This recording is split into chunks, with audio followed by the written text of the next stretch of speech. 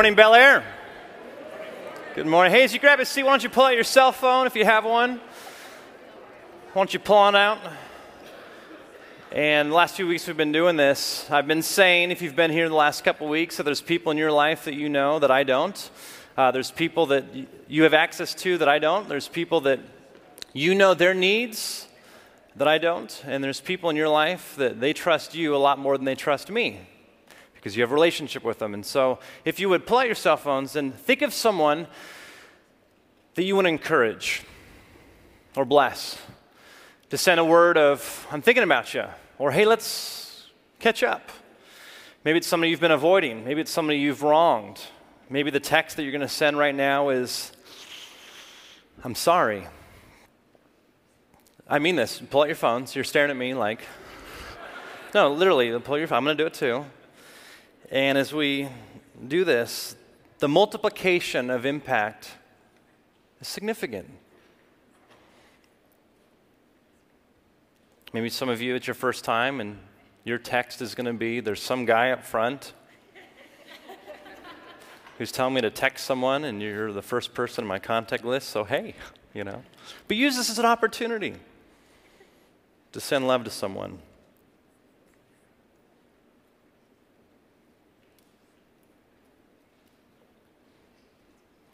And as you're continuing to text, let me pray for us and for these texts as you continue on. Loving God, as we look at you, you model for us what it is to get out of our comfort zones. You stepped out of the comforts of heaven to love us. And so God, stir in us through the power of your Spirit a willingness to get outside of ourselves in bigger ways than this. But would we start small and start now with these text messages? Or if we don't have our phone or the ability to text, that we would choose today to reach out to someone to express the love that you first give us. God, multiply this for your glory, for the sake of others. In Jesus' name we pray. Amen. Now, why don't you pull out your Bibles, and some of you, that means your phone. YouVersion is a great app that I highly recommend, but if you don't have a Bible that you brought with you, those red books in front of you are our Pew Bibles. If you're joining us online, we use the New Revised Standard Version. It's on page 923 in your Pew Bibles. If you're in the front row, there's a red book right in a cubby behind your leg. If you don't own a Bible, I highly recommend you having one, so therefore take one with you. I would much rather you have these Bibles in your hands, in your possession, than them sitting here all week. We can restock them. And as I mentioned earlier, that YouVersion app, if you use Android or an Apple device in the App Store, it's YouVersion, Y-O-U version. It's one of my favorite. It's for free. Bible translations from a number of translations and languages, Bible reading plans, phenomenal resource. You can always carry it with you, a huge library that you can have for free on your person at all times. But let me read for us Romans chapter 12 in verse 14. Hear this. Bless those who persecute you. Bless and do not curse them. This, my friends, concludes the reading of God's word. So what's with the chuckle? There's a chuckle there. Do we need this? Is this relevant right now? 2017. Now, how many of you, just show of hands, and I'm going to put my hand up. I'll start this confession fest. How many of you feel like you need to grow in your ability to bless people that wrong you or hurt you? Do you need to grow in that? Okay, those hands shot up quickly. Okay. Now, let's get real for a moment. Now, how many of you, I'm going to shoot my hand up quick too. How many of you sometimes just love it? Love it, love it, love it, love it. We just love it. You relish in it when the person that has wronged you gets a taste of their own medicine. How many of you just love that? Yes, what's the deal? Okay, we want to grow, but we love not wanting to grow. I want to grow, God, but it feels so good. Bless those. Don't curse them. Bless those that persecute you. Now, this section of Scripture that we've been walking through the last few weeks since the beginning of the new year is a little section that the Apostle Paul, one of the first leaders in the early church in the first century, is writing a letter to the church, the Christians in Rome, in a culture not that much different than our own today. And Paul is describing what a Christian should look like, how they should live, how they should love. If you've missed any of those sermons, I encourage you to go on our website, go onto iTunes. You can search Bel Air Church and get caught up. Start small, start now. 3 simple messages that we've had each of these weeks, and we're going to conclude it today with this truth that God longs for us to experience, not just talk about or wishfully aspire to, but actually live into, to bless radically. This is so needed in our culture. And when it says to bless those that persecute you, the Greek word, which is the language of the New Testament, gives this image of a person or a group of people that systemically are oppressing or harming or marginalizing you. There is persecution everywhere. There's persecution in the cities and the suburbs. There's persecution on the schoolyard and in the highest elected official offices. We see persecution everywhere, where people are wronged, where they are marginalized, where they are hurt, where they are oppressed. And we also live in a culture where the immediate reaction is we curse, we cut. We meet evil with evil, we meet hate with hate, malice with malice, hardened heart with even harder heart. And we think that that's going to do anything. And it spirals worse and worse and worse. Open those Bibles back up. Take a look. Romans 12, verse 21. This section ends with the Apostle Paul saying this: do not be overcome by evil, but overcome evil with good. Now, the word overcome, keep those Bibles open. The word overcome literally means and gives an image of a military force. The word overcome that he's using here is one that when you think of an army overcoming an enemy, like literally it is violent, it is aggressive, it's an overwhelming show of force. And the Apostle Paul says, do not be overwhelmed, do not be beaten by, do not be crushed by, don't let evil win. Now, there's 2 very simplistic ways that every single one of us allows evil to win in our lives, in our homes, in our neighborhoods, in our culture, in our nation. The first is this: we're passive around evil. Our voices are not spoken. We are silent when someone is wronged, when there is injustice, when there is hate, when there's marginalization. And we see it, and the moment we are silent, evil has won. You are overcome by evil when you are silent. Now, how many of you, hands up, my hand's already up. How many of you, when you see evil in the workplace, in society, how many of you is your natural reaction to stay silent and to be passive, to not speak up? How many of you is that your natural reaction? Okay, me too. When people are speaking hate against me, I get silent. When I see injustice in a situation, I get paralyzed. And God is looking at me, and He's looking at every single one of you that were willing to put your hand up, and He's saying, I want to change you. I want to grow you. Do not settle for living a life of passiveness, of silence. This is not the life that I've called you to, and you, in doing that, are allowing evil to overcome you. And I and you, we've got to grow. We'll talk about that in a moment, but we first have to begin with this truth that God is saying, I want you to see that in your passiveness, you're letting evil win. Now, another way that we can be overcome by evil, it's the complete opposite of passiveness. It is like an aggressive, violent response. Now, how many of you, when there is hate, look at that hand goes right up. I love that, Dave Clausen. Such honesty. I love this. This is good. Now, how many of you, when you see injustice, and when you see oppression, when you see evil, your natural response is an aggressive, hateful, violent, vile, malicious response. How many of you can be honest? Kind of. I love that. I'm kind of spiteful. I'm kind of malicious. God is saying through the Apostle Paul, through the power of the Spirit, that when you respond to hate with hate, when you respond to oppression with your own form of oppression, you are actually allowing evil to overcome you, to overwhelm you. You're letting evil win. Both of these things are so easy to justify.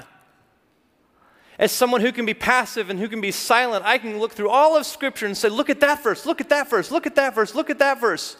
I should stay silent. And some, perhaps, can look through all of Scripture and say, look, we need to get involved. We need to speak out against this. We have to do this. And there's Scriptures throughout all of it that enable you and affirm that.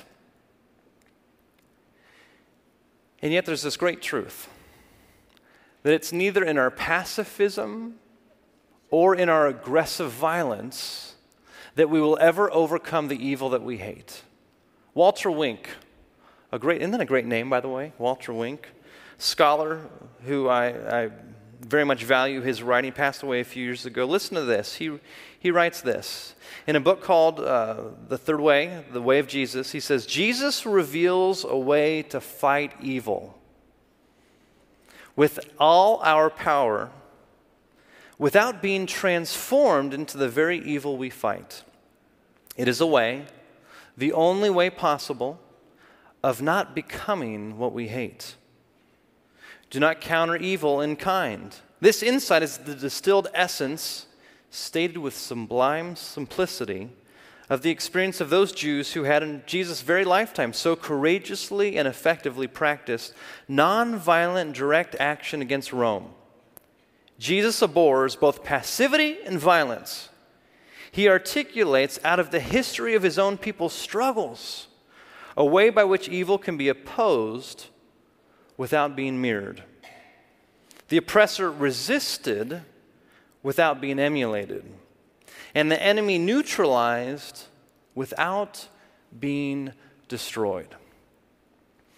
All throughout Scripture, we see examples of this. And very clearly, right here, the Apostle Paul is saying that to be a Christian, to be a light in a dark world, to be salt of the earth that not only preserves but brings out the best of all those around you, you have to overcome evil with good.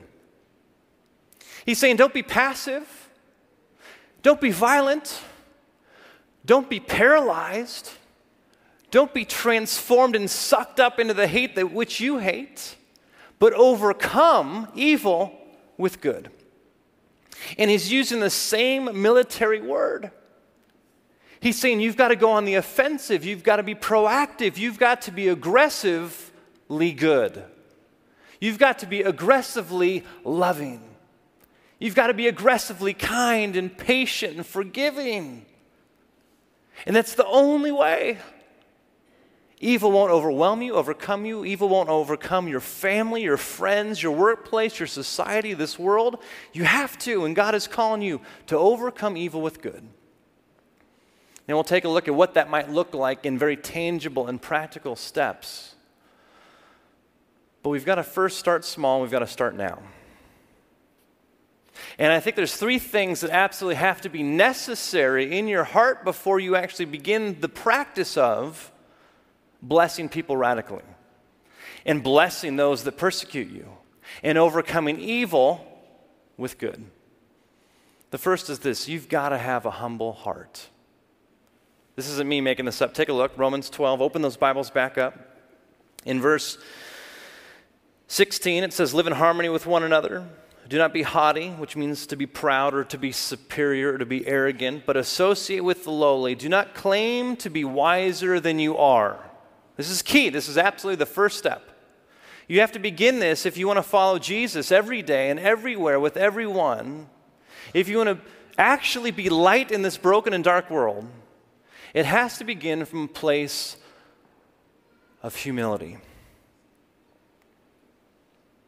You see, the Christian looks out on the world and identifies the problem in the world very differently than non-Christians do.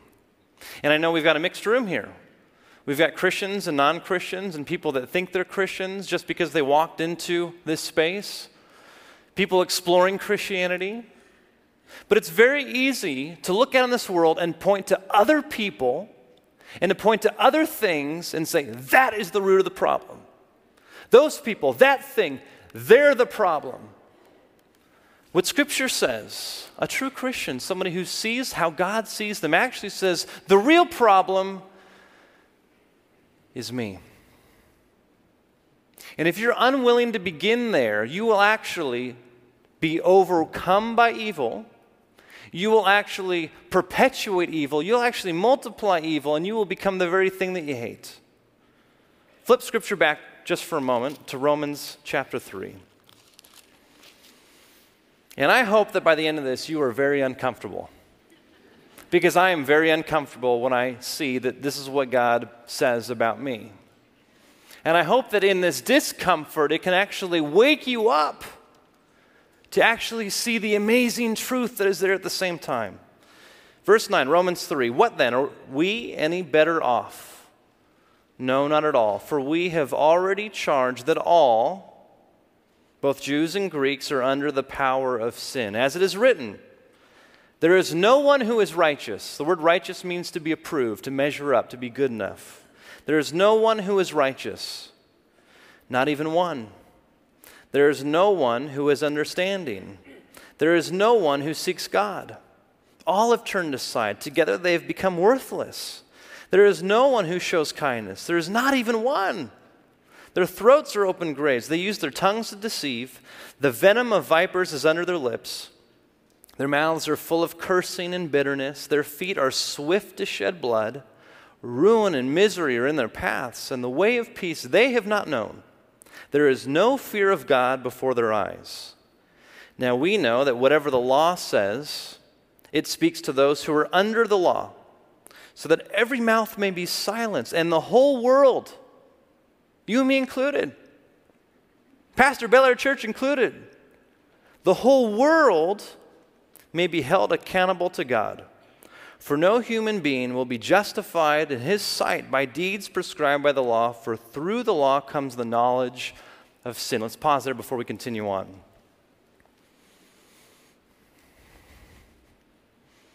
I am as much a bigot as anybody else. I am as much unforgiving as anyone else. I am just as rude and unkind and deceitful as anyone else.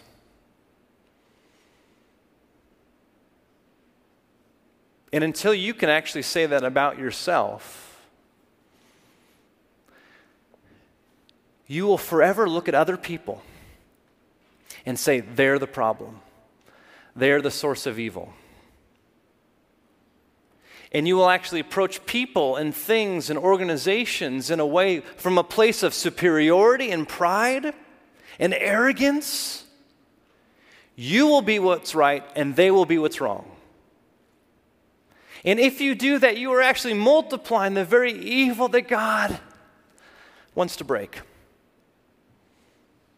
No one is righteous. No one measures up. If you had a tape recorder, remember those things? Hung around your neck?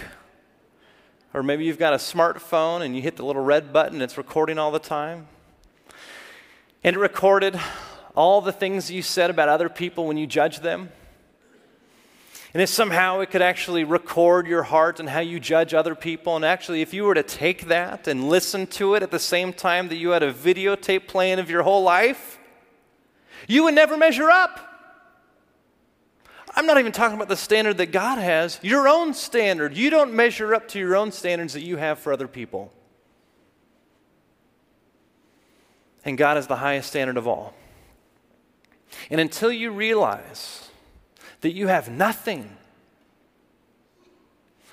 that your hands have nothing. You'll never be able to receive this next truth as a gift. When your hands are full, you can't take anything else into them. With empty hands, you can take this. Verse 21, but now, apart from the law, the righteousness of God, the approval of God, has been disclosed. It's been shared and is attested by the law and the prophets. The righteousness of God through faith in Jesus Christ for all who believe, for there is no distinction.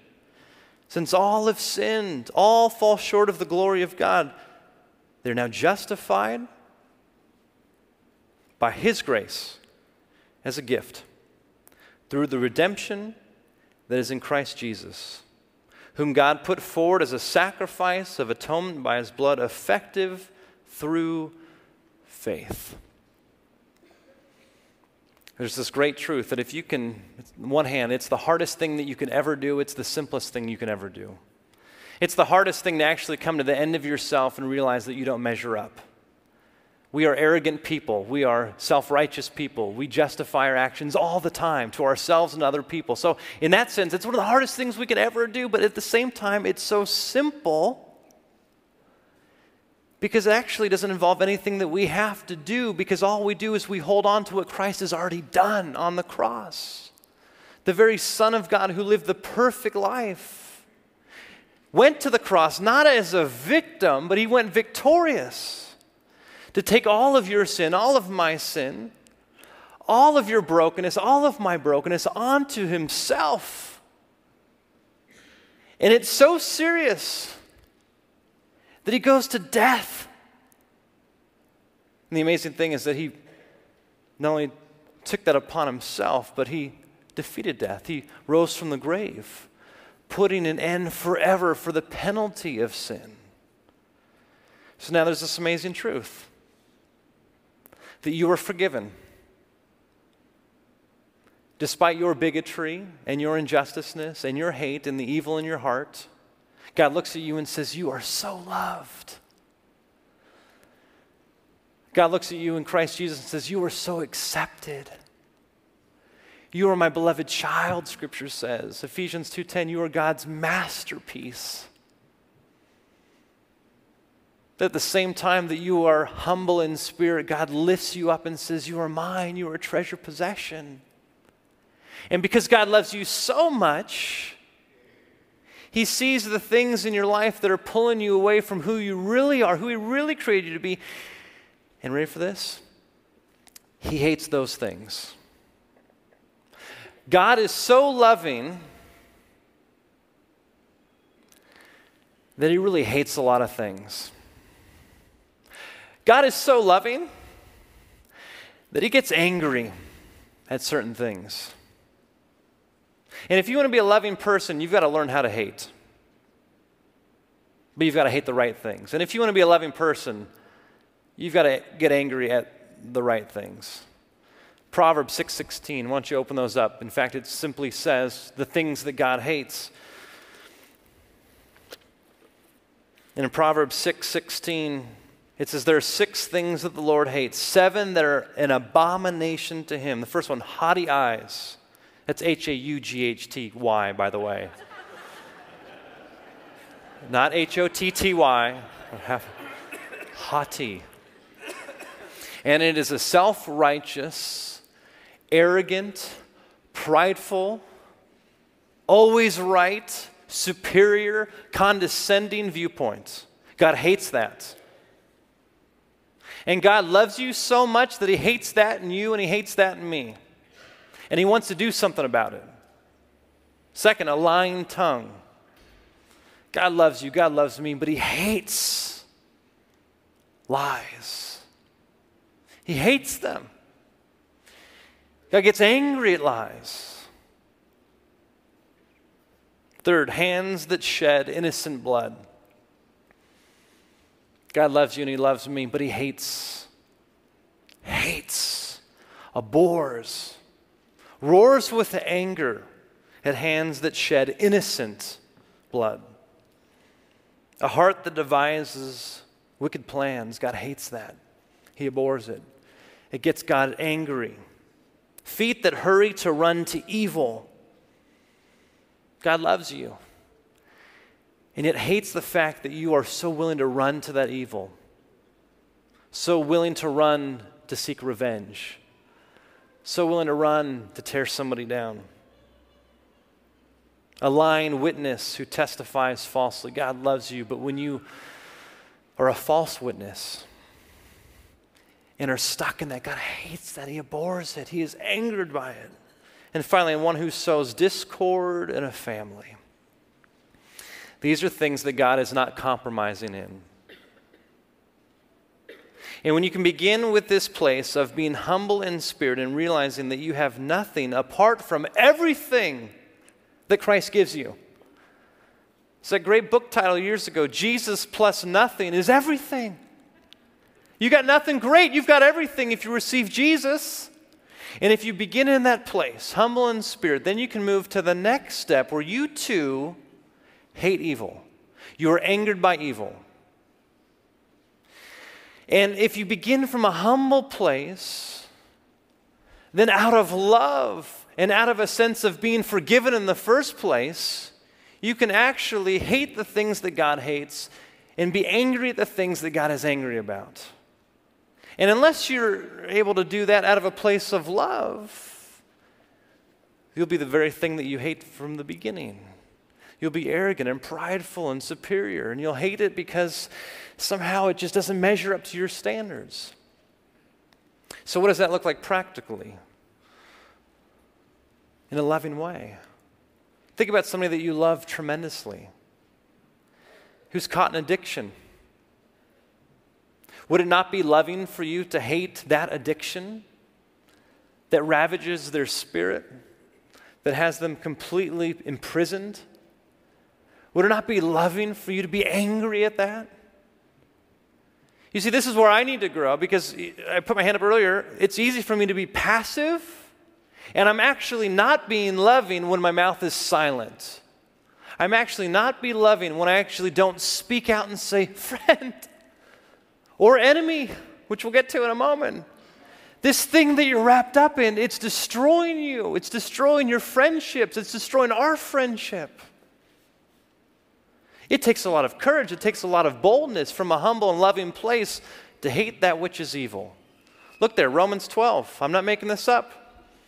Right in the very beginning, it says very clearly, let love be genuine. Hate what is evil. Be relentless against pride, against lying, against false witnesses, hands that shed innocent blood, feet that run to evil. You have to see that and hate it as much as God hates it. God takes very seriously sin. God takes so seriously evil that he sent his son on the cross to die for you and for me. A God that was in relationship with God's self for all of eternity, that was fractured on the cross. That's how serious God takes it. And God is saying, wake up, church. Call a spade a spade. When you see injustice, you've got to hate it and you've got to speak out against it. But it's got to come from a humble and loving place. And that leads me to the third point. To forgive. As God forgives you. Take a look. In verse 19, Romans 12, it says, Beloved, never avenge yourselves, but leave room for the wrath of God. For it is written, vengeance is mine, I will repay, says the Lord. This principle, if you can allow it to work into your life, will change everything. God is saying this. He's saying two things at the same time. On one hand, God is saying, I'm going to make things right. I'm going to bring justice. I'm going to bring vengeance.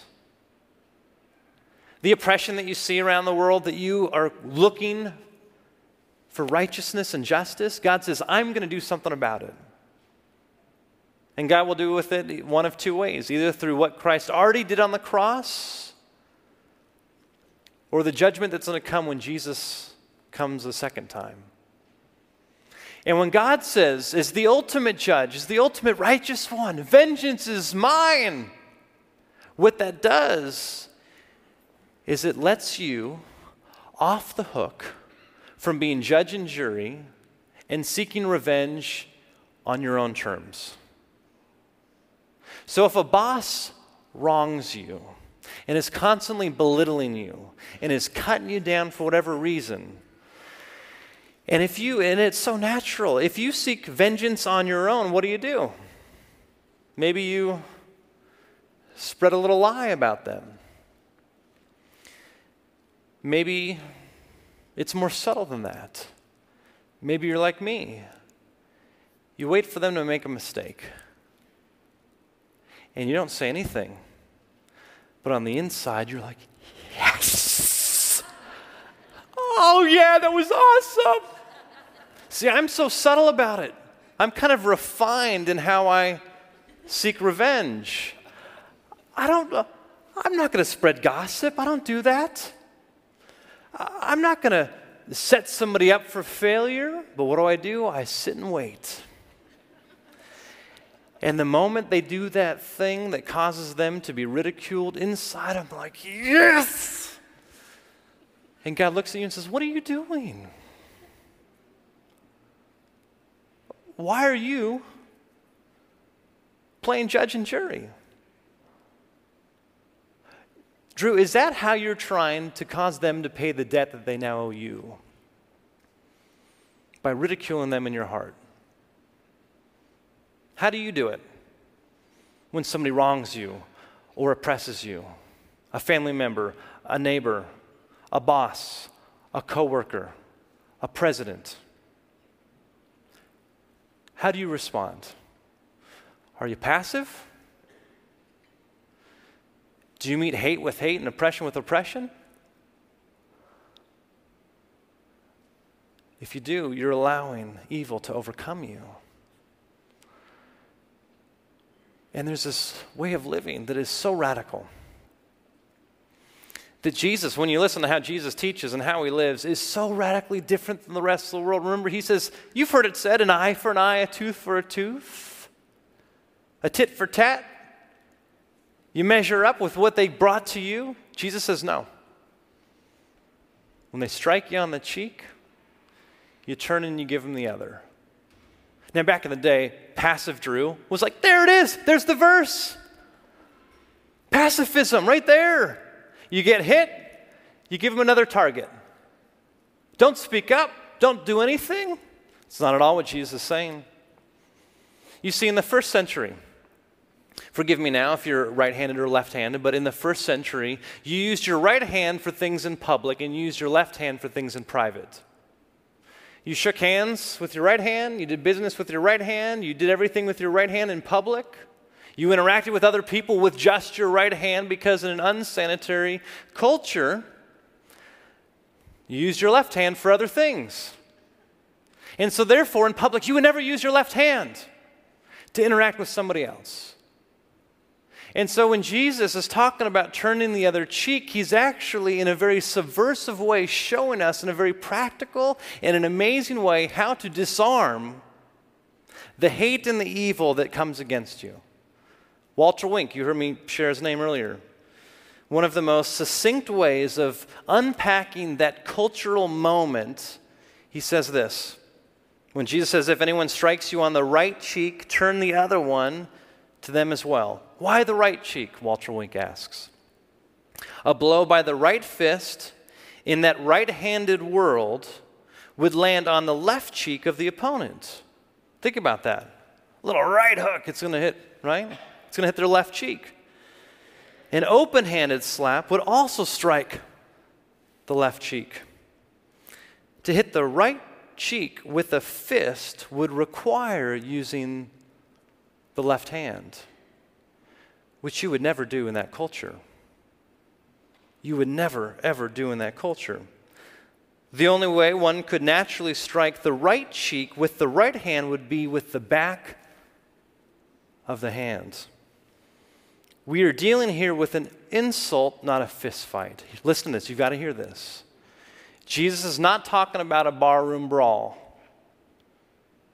What he's saying, that euphemism in the first century culture, that when someone insults you, The intention is clearly not to injure, but to humiliate when they do that. To put someone in his or her place. A backhand slap was the usual way of admonishing inferiors. Masters backhanded slaves, husbands, wives, parents, children, men, women, Romans, Jews. We have here a set of unequal relations, in each of which retaliation would be responded to with retribution. The only normal response in the first century would be cowering submission. You just take it, you just take it, you just take it. And there are people here today that are just taking it. You are being oppressed. You are being wronged. You are being persecuted. And whether you're an individual or you're part of a group of people, you know what it's like to be looked down upon, to be humiliated, to be insulted. And Jesus is speaking to everyone. And he says this. Why then does he counsel those already humiliated people to turn the other cheek? Why? Because this action robs the oppressor of the power to humiliate. The person who turns the other cheek is saying, in effect, try again. Your first blow failed to achieve its intended effect. I deny you the power to humiliate me. I am a human being just like you. Your status does not alter that fact. You cannot demean me. And it's not cowering in passivity. It's not responding with aggression. It's leaning in as a human being and saying, you can't embarrass me. My worth, my identity, you cannot touch. The love that God has for me in Jesus Christ, you can't even scratch an iota of an ounce off of it. So I'm going to stand here. I'm going to choose to be in relationship with you. And I'm going to lean in. And you've got a choice. And rather than respond with violence, I'm going to turn back on you the fact that you're humiliating yourself. And here's where there's a radical departure from culture right now. In a world where we so absolutely want to cut or curse or undercut or get revenge against those that persecute us, God says through Paul, I want you to bless them. The word bless in the Greek language is eulogia. It's where we get the word eulogy from. Every memorial service, there's a eulogy where a family member or a friend gets up in front and speaks well of someone. The Apostle Paul is saying, I want you to speak well of those that are wronging you. And at the same time, he's saying, I want you to hate and be angry against and to speak out against and engage that which is evil. How do you do that? It seems like these things are mutually exclusive. Let me give one example. Let's say you're in a workplace and a boss is completely undercutting you.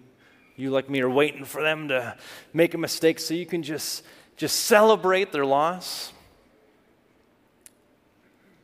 How do you love them? How do you bless them? How do you speak well of them? And yet relentlessly go against and speak against and engage that which is evil that they've been doing. It could look like this. To walk up to them and say, I'm for you. I want you to thrive. And actually, I want this organization that I'm a part of, that you're my boss, I want us to do so well. And I'm going to show up on time, and I'm going to do my job, and I'm going to do everything in my power to make you look good. Because I want what's best for you. I care for you. You know what? I'm going to pray for you. How could I be praying for you if you even go that far? However, every time when we're in a staff meeting and you undercut me, I don't know if you know this, but that doesn't faze me. Because I'm secure in who I am. And I'm going to keep showing up every day on time. And I'm going to keep on doing everything I can to make this organization amazing. But I want you to know that when you do that, that is wrong. And I see this thing in your life that you're doing. I don't know if you want this in your life, but I'm telling you, you're not going to thrive when you talk to other people that way. You know what that's going to do to that person? And that's just one example of many. They're going to be like, what? I mean, wouldn't you, if an employee of yours came to you and in a loving way spoke truth and says, I love you, but this was wrong. I love you, but I can't accept this. You know, I want what's best, but this isn't right. And I might have to report you to our HR director. You know, to be able to do both those things at the same time is going to cause those people to, what? Because we're used to people just kind of cowering, beginning to show up late, eventually quitting, or we're used to people being aggressive and violent and coming back and hitting. Take a look at this one image. With that in mind, verse 20.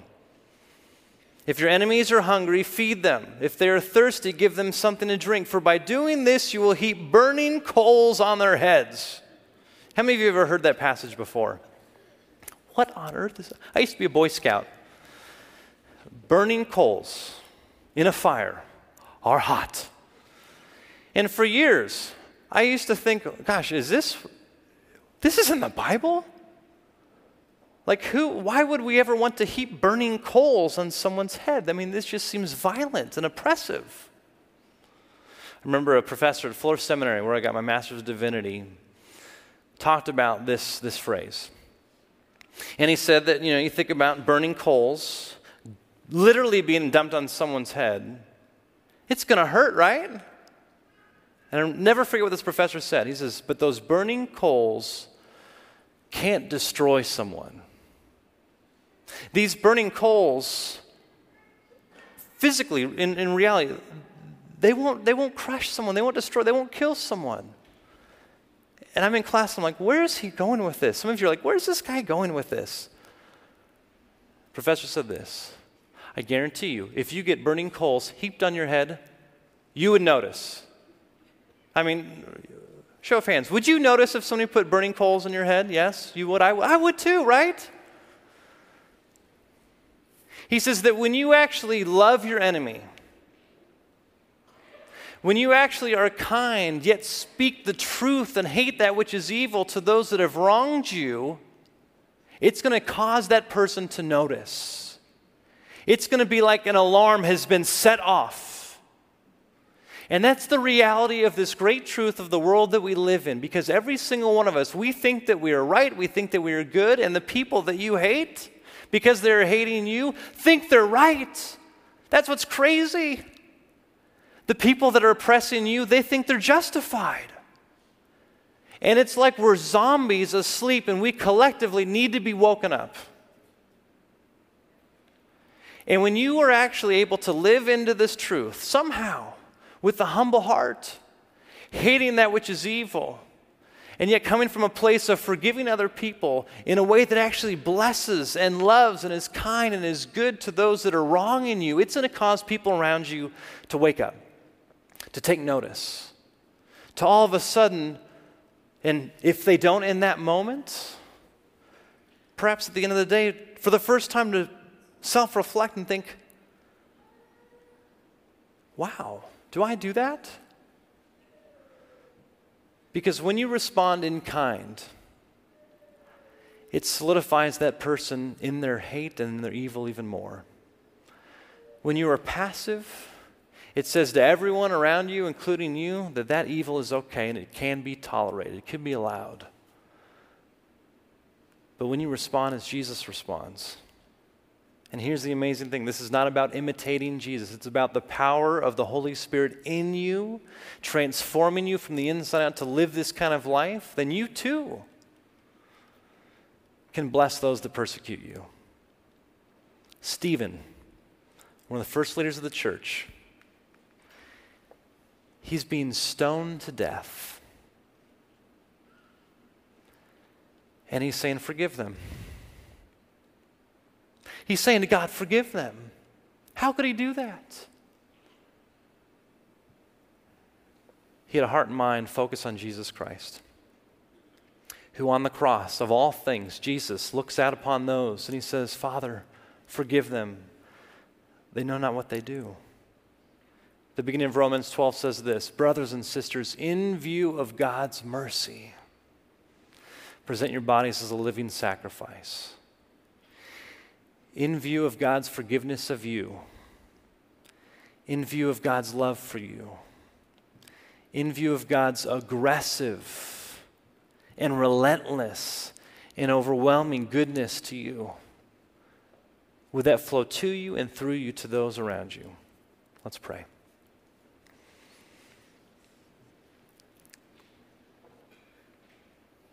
God, what seems to be an impossible thing, it sometimes feels like an avalanche all around us. Discord and injustice, violence and hate, marginalization and oppression. God, would you humble us enough so that we would slow down and we would be open to seeing that you are for us, not against us, that you pursue us out of love, that you establish in us an identity that can't be shaken, that you give us an inheritance that can't be touched. May God, that give us the strength and the courage to walk in this world, knowing that you are the one who truly speaks our worth into us. May it change how we live and love. May it cause us to overwhelm and overcome evil with good. And may it cause the world to be startled, to wake up, knowing that, God, you have come, and that you so loved the world, as it says in John 3:16, that you gave your only Son, so that we would not perish, but we would have eternal life. Jesus, we thank you for your love, how you've come to us for us, and how you want to extend that love through us. In Jesus' name we pray. Amen. We love because God first loved us. We give because God first gave to us. We have an opportunity in many different ways to give ourselves, our time, our energy, and service. One of the ways that we give is through our tithes and our offerings. And in a moment, the ushers are going to come forward to receive our gifts. Many of you give online. If it's your first time here, I want to say welcome. Instead of an offering, there's a card in the pews that says Get Connected. If you want to simply let us know that you were here, if you have any questions or prayer requests, we'd be honored to pray with you, answer any questions you might have. You can place that card in the offering basket today, but let me pray for it as we continue on. God, would you multiply what we give for your glory and for the sake of others? In Jesus' name, amen.